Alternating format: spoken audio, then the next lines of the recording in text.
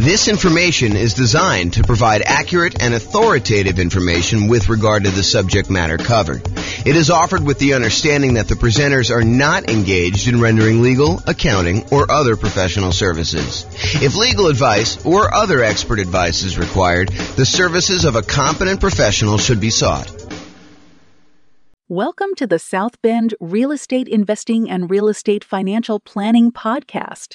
Learn all about investing in real estate in South Bend, Indiana, with combination of real estate financial planning and modeling with numbers specific to South Bend, plus syndicated, more generalized recordings of live and pre-recorded real estate investing classes, not all of them specific to South Bend. Be sure to stay tuned after the podcast for a message from our sponsors. Well, good morning and welcome, everyone. This is James Orr, and today we have another really crazy cool presentation. This one is about the impact that buying an owner-occupant property has on you being able to be financially independent, whether you're buying 20% down rentals or buying 25% down rentals. In other words, in a previous class, we covered, is it faster? Is it less risky? Is it higher net worth for you to buy 20% down rental properties or for you to go buy 25% down rental properties? And in that presentation, we talked about all the different things related to 20% versus 25%. But what we didn't specifically do in that kind of modeling is we did not have you buy an owner-occupant property first. So in this presentation, we have you buying an owner-occupant property with 5% down. Then you go and you buy 20% down or 25% down. And you might be wondering, hey, does buying the owner-occupant property slow you down? Does buying a property that's more expensive than you renting, is that going to reduce your savings rate and slow down your ability to save up for down payments? Or does buying an owner-occupant property where the mortgage payment, the principal and interest part of the payment, not the taxes and insurance, those are actually going up, but the mortgage payment stays fixed such that over time you end up saving more money than if you didn't buy an owner-occupant property, because rents would keep pace with inflation. So the amount you're saving would normally stay about the same over time. But if you buy an owner-occupant property and you have that mortgage payment be fixed, maybe at the very beginning, it's worse for you. You're saving less. But because the principal and interest part of the payment does not change, that remains static. And so over time, the amount that you're able to save to invest in whatever you're investing, in this case, putting 20% down, 25% down to buy rental properties, but it could be stocks, it could be bonds, it could be, Dogecoin, it could be whatever you're investing in, right? Because you'll end up having more to save if you buy this owner-occupant property as time goes on, because you fix in your cost of living expense, part of your cost of living. There's still some that's going up, the taxes and the insurance and the maintenance and all that other stuff on the property, but the mortgage payment is fixed. And the other weird thing about this is at some point, 30 years in the future, if you're getting a 30-year loan, you get rid of that payment completely. Your principal and interest part of your loan goes away because you paid off the loan. So now you're living on taxes and insurance and maintenance on the property. So if you thought before you paid off the property, you needed, let's say, $10,000 a month in order to be financially independent, you needed your passive income from all of your assets to produce $10,000 a month in order for you to be financially independent and cover all of your living expenses, including your housing. But now, let's say, just for argument's sake, $2,000 a month of that no longer needs to happen because you no longer have a mortgage payment. So now you only need $8,000 a month to be financially independent. Well, that's super interesting, because if you were at $9,000 a month in passive income, by paying off your mortgage, you instantly become financially independent. And so whenever you pay off that mortgage, if you were really close to being financially independent, it may be you're there, or it may be that you're really, really close to doing it. So all of these things impact whether you're going to be better off buying an owner-occupant property and putting 20% down, or buying an owner-occupant property and putting 25% down. So what we're going to do today is we're going to look at the difference between putting 20% down and buying rental properties or putting 25% down buying rental properties, but only after we bought a single owner occupant property first. In other classes, we will compare directly head to head, buying an owner occupant and then buying 20% down rentals to buying no owner occupant and buying 20% down rentals. But today we're going to actually do, in both cases, you're buying the owner occupant property and now you're buying either 20% down rentals or 25% down rentals. We're going to see which one of those is going to be faster to financial independence for you, which one is going to be higher net worth for you, and which one will be less risky. So that's what the kind of presentation is about today. So hope you're as excited as I am. Let's begin. So I modeled this in order to tell you which one is better. I modeled this for over 300 US cities. And what I went in there and I basically did is I set up a scenario in our real estate financial planner software that I wrote, and it allows us to go and model if somebody were to make a certain amount of money and they're saving a certain amount of money and they're buying properties that have certain characteristics based on whatever market you're in, and how long it takes you in order to get to the point where your investments actually all the returns from all your investments exceeds your kind of living expenses that you have there. And then we'll figure out how long it takes you to do that. And then we can measure a whole bunch of different things like net worth and time to financial independence and a whole bunch of different risk measurements. And honestly, we could go and look at any of the details. It's like probably 100 different variables that we track, but we'll kind of simplify for this presentation so I don't get too far in the weeds. So I did all those analysis, and then we're summarizing all that analysis. You can, and probably should, drill into the individual city that you're considering doing this in so you can get more details. Okay, so here's the comparison. In both scenarios, whether you're buying 20% down or 25% down, you're buying an owner-occupant property with a 5% down payment to start with, and you're voluntarily paying private mortgage insurance. And if you remember, private mortgage insurance is an insurance that you pay in order to protect the lender because you didn't put 20% down. And we cover that in detail in a lot of other classes, so I'm not going to go into detail on that, but it is something that you are paying so that you can put less than 20% down when you buy the property. That way, if you default, the lender feels protected. And that's one of the conditions they have for you to be able to buy a property with less than 20% down.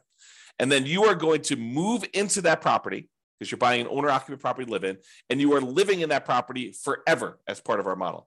You are never moving out. You're never buying anything else to replace it. You're basically buying the property, moving in, living there forever. And then you buy your next property. In this case, you're going to be your rental properties when you've saved enough money for a down payment, plus closing costs, plus 6 months of reserves for both your personal expenses and the reserves on any properties that you own. And you can qualify for the loan based on a 45% debt to income ratio. So I am checking for all those things before you buy your next property. You need to have saved up either 20% down or 25% down, plus closing costs, plus 6 months of reserves for all of your personal expenses, whatever your living expenses are, and 6 months of reserves for any properties that you own. And you need to be able to have a 45% debt to income ratio, including the new property that you're purchasing. And then if all that criteria is met, then you can buy your next rental property as fast as you can. And some of them are going to be faster than others because in some markets, the cash flow is better and it actually helps you qualify faster with that debt to income ratio. And some of them, the cash flow is worse and it slows you down from being able to qualify for that 45% debt to income ratio. You need to wait until your properties actually cash flow a little bit better before you can qualify for the loan. Okay. And we're buying up to 10 properties total. One of them you're going to be living in, and up to 9 rental properties. So that's the criteria we're going to do.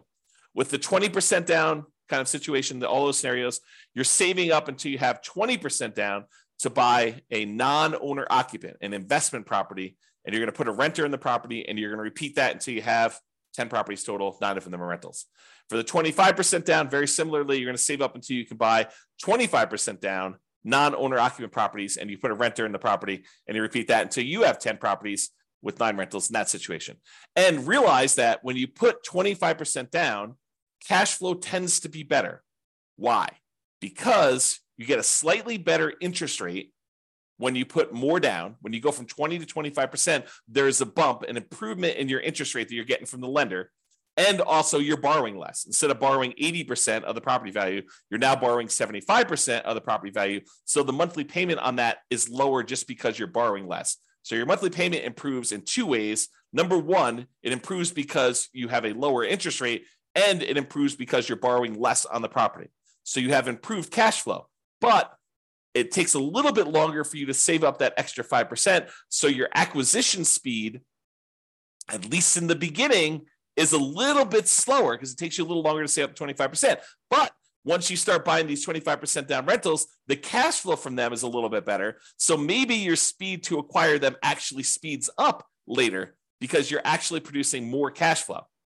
And in a future class, this is not this class, but in a future class, I'm going to show you the comparison between buying properties with 20% down or buying properties with 25% down versus actually saving up and paying 100%, buying the properties for all cash. You may think that that's going to take forever. It's going to be so much slower than putting 20% down or putting 25% down because you're able to acquire the properties quicker and then you've got the asset growing and all this other stuff. If you go and you wait until you buy the property free and clear, it takes so much longer to do that. You may not buy a property for 15 or 20 years or whatever it is. Yes, but then once you buy the property, the cash flow on it is amazing because it's free and clear.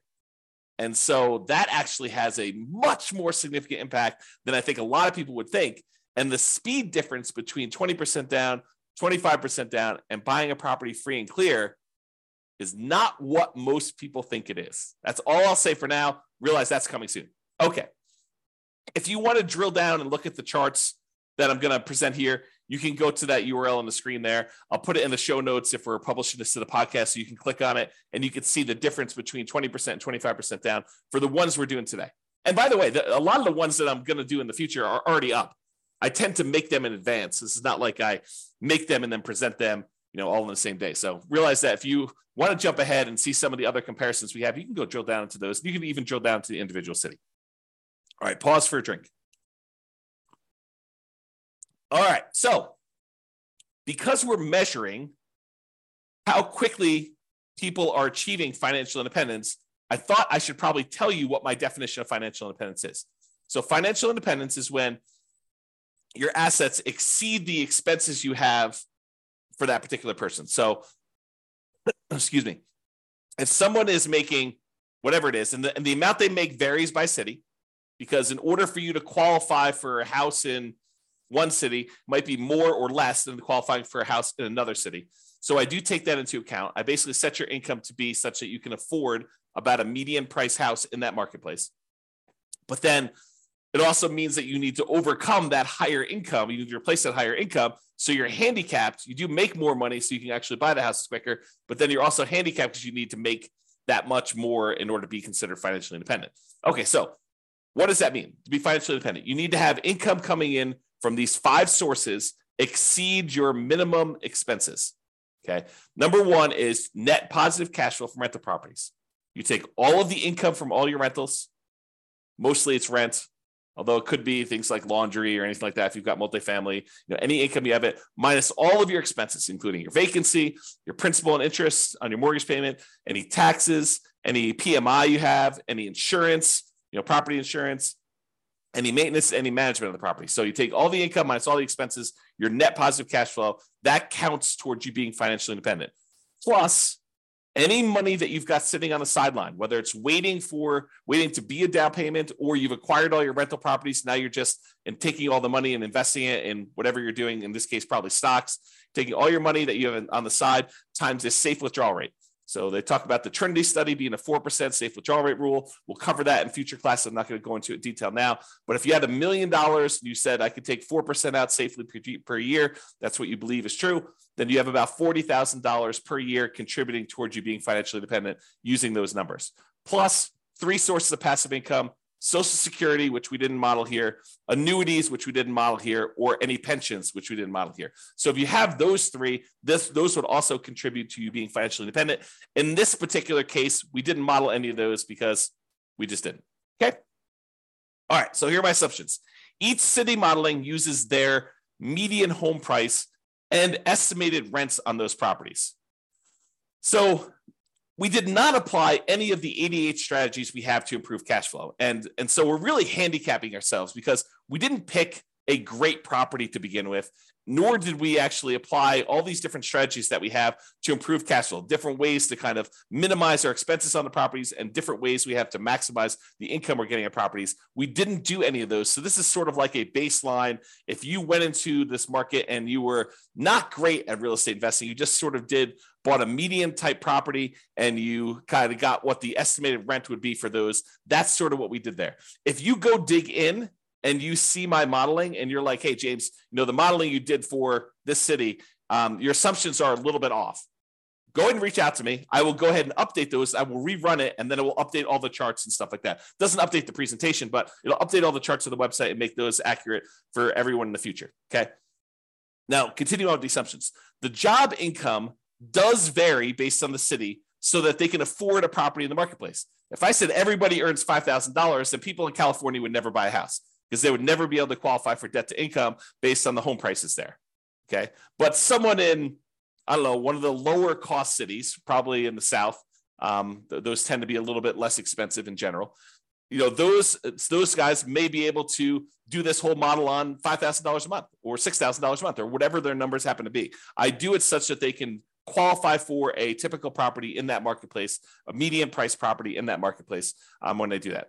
But we also consider that if you are earning more, you need to actually replace that money to be financially independent. So it's not like we're saying you need to replace $5,000 a month. No, you need to replace what your income that you were earning was so that you can become financially independent.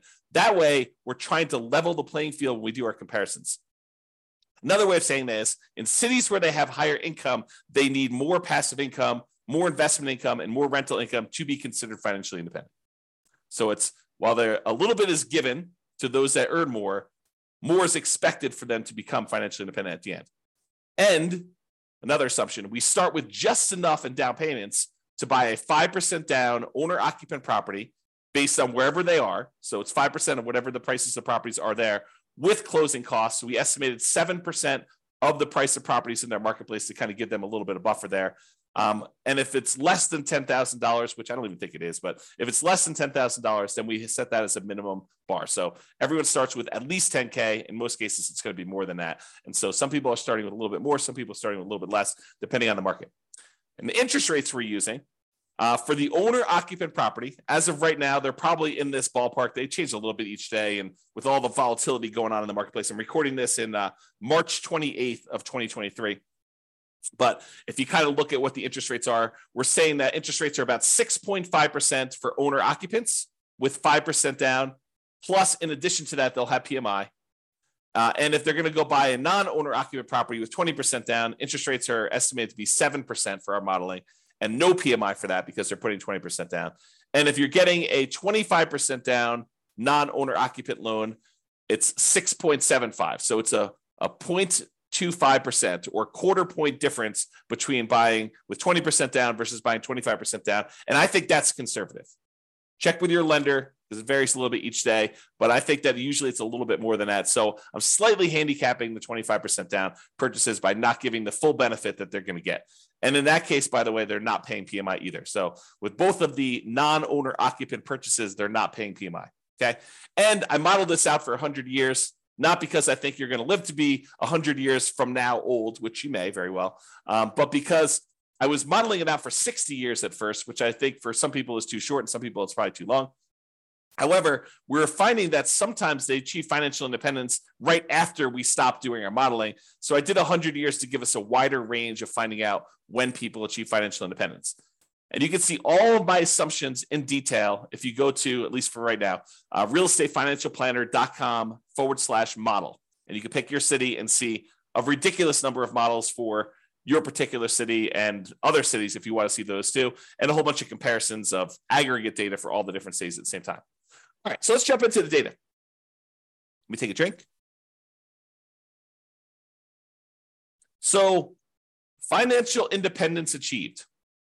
It turns out that when you buy an owner-occupant property and then you buy 25% down investor properties, you achieve financial independence faster in 216 cities out of 305. So in other words, about 2/3 of the time, it would be faster for you in achieving financial independence in 2/3 of the cities if you put 25% down when you bought your rental properties. If you decided only to put 20% down, it would be faster in about 29 cities, about 10% of the cities. So in 10% of the cases, it was better for you to put 20% down. In 2/3 of the cases, it was better for you to put 25% down. And in 60 cities, about 20%, it didn't matter at all. It was exactly the same. Time to be financially independent. Okay.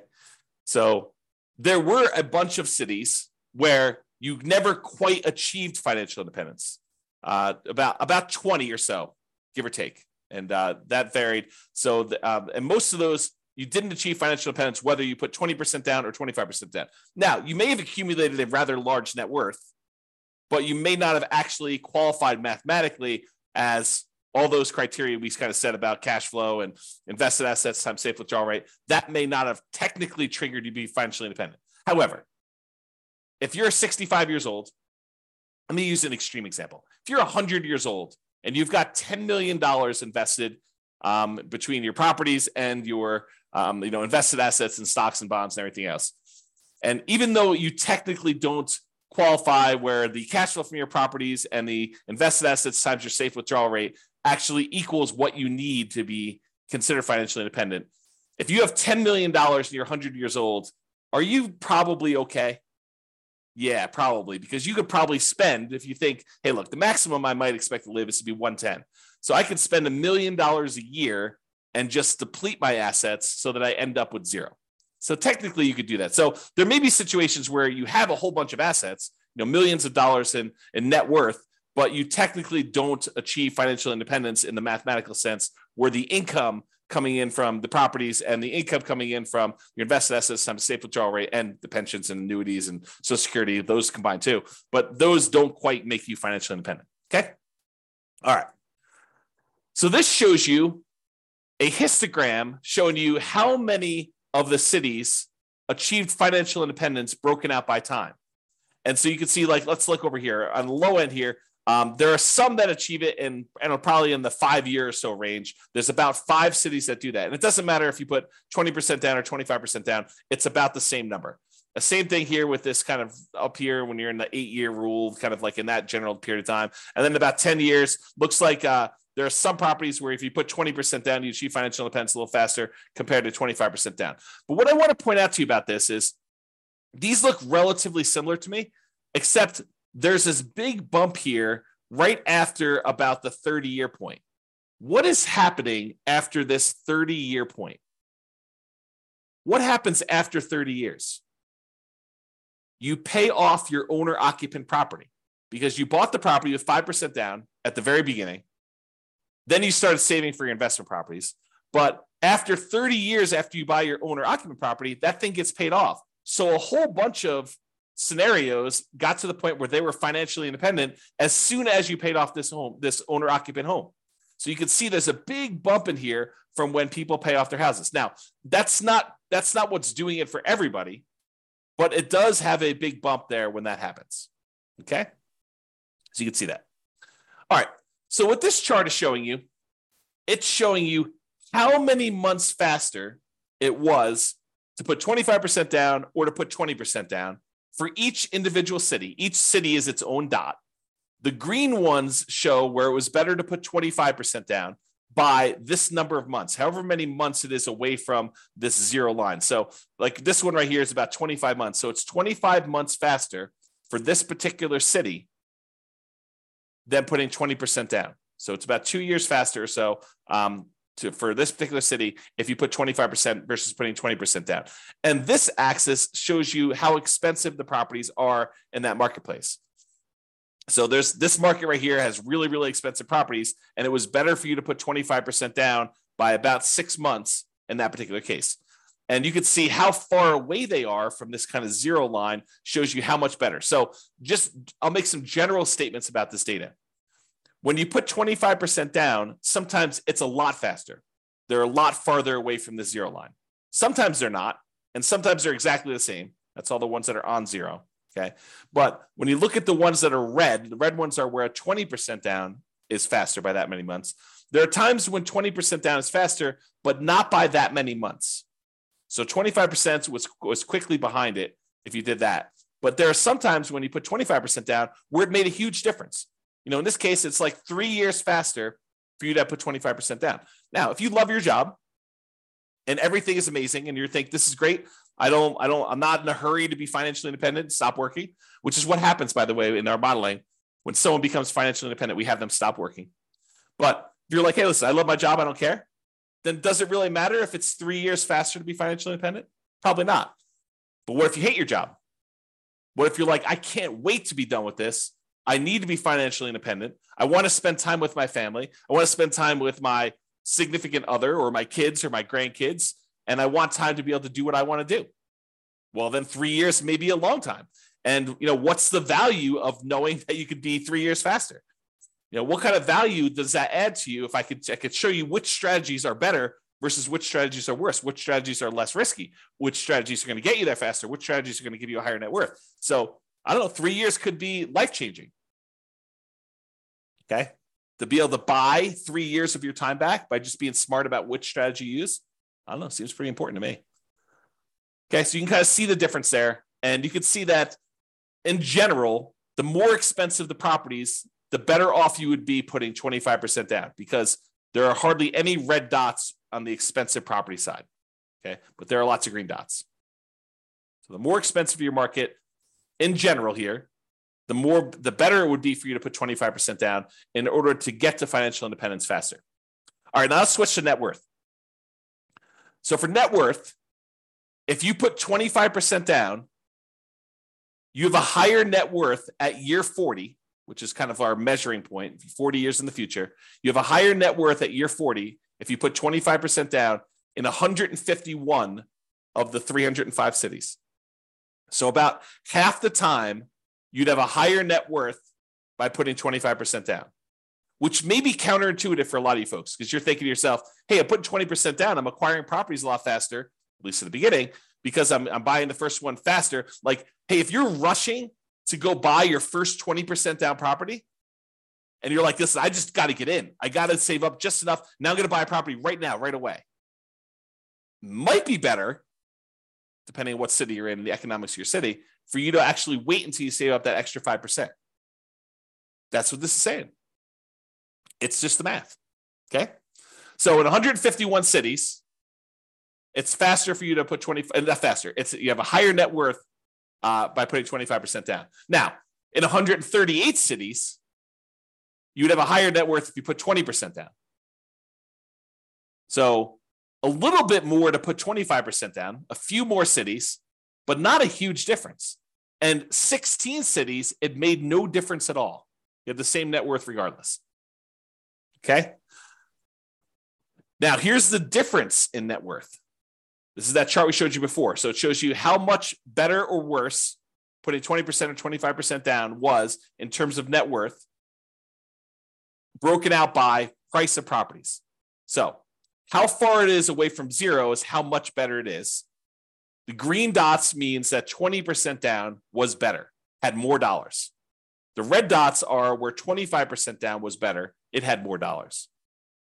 So in some cities, by putting 20% down, you had a lot more dollars, millions of dollars more by year 40. However, in other cities, you'd be better off putting 25% down.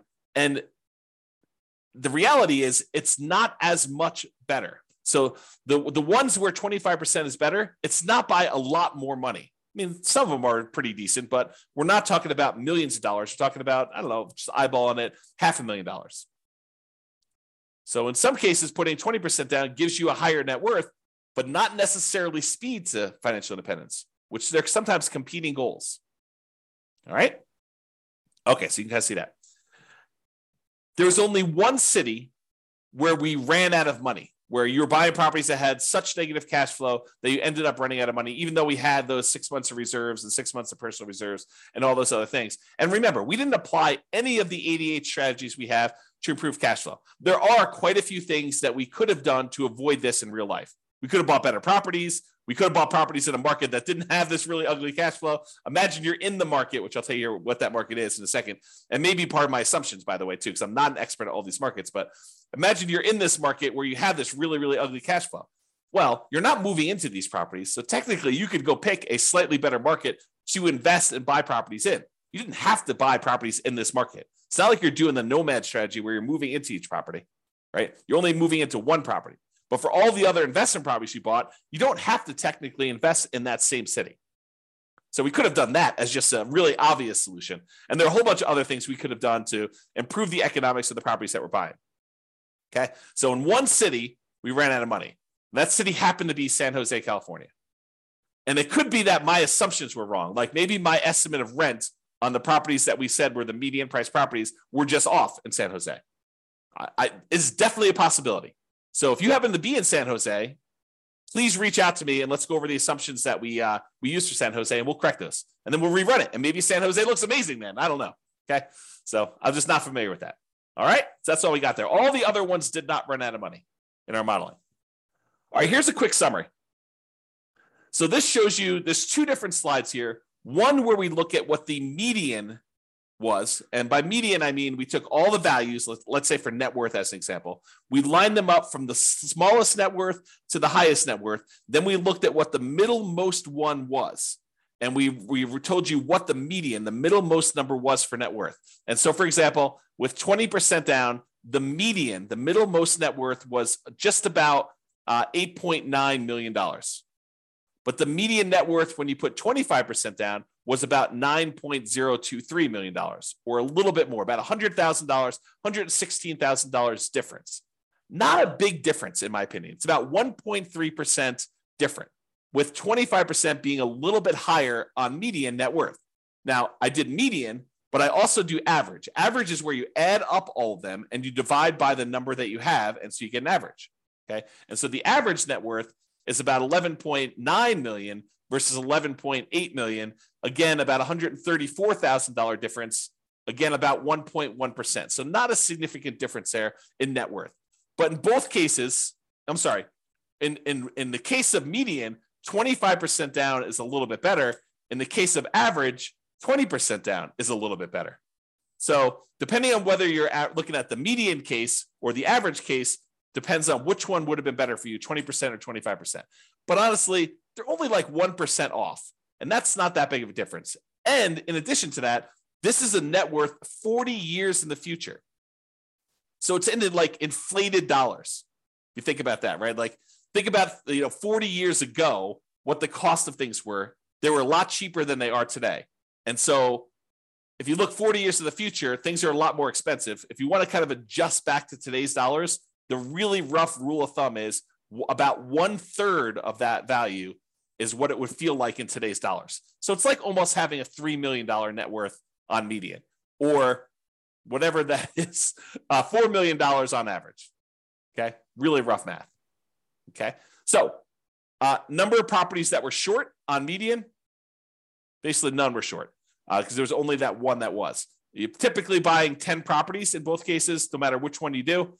However, the time to be financially independent is about 492 months if you put 25% down versus 509 months, a little slower if you put 20% down, which means that on median, the middlemost one had about a 17-month difference.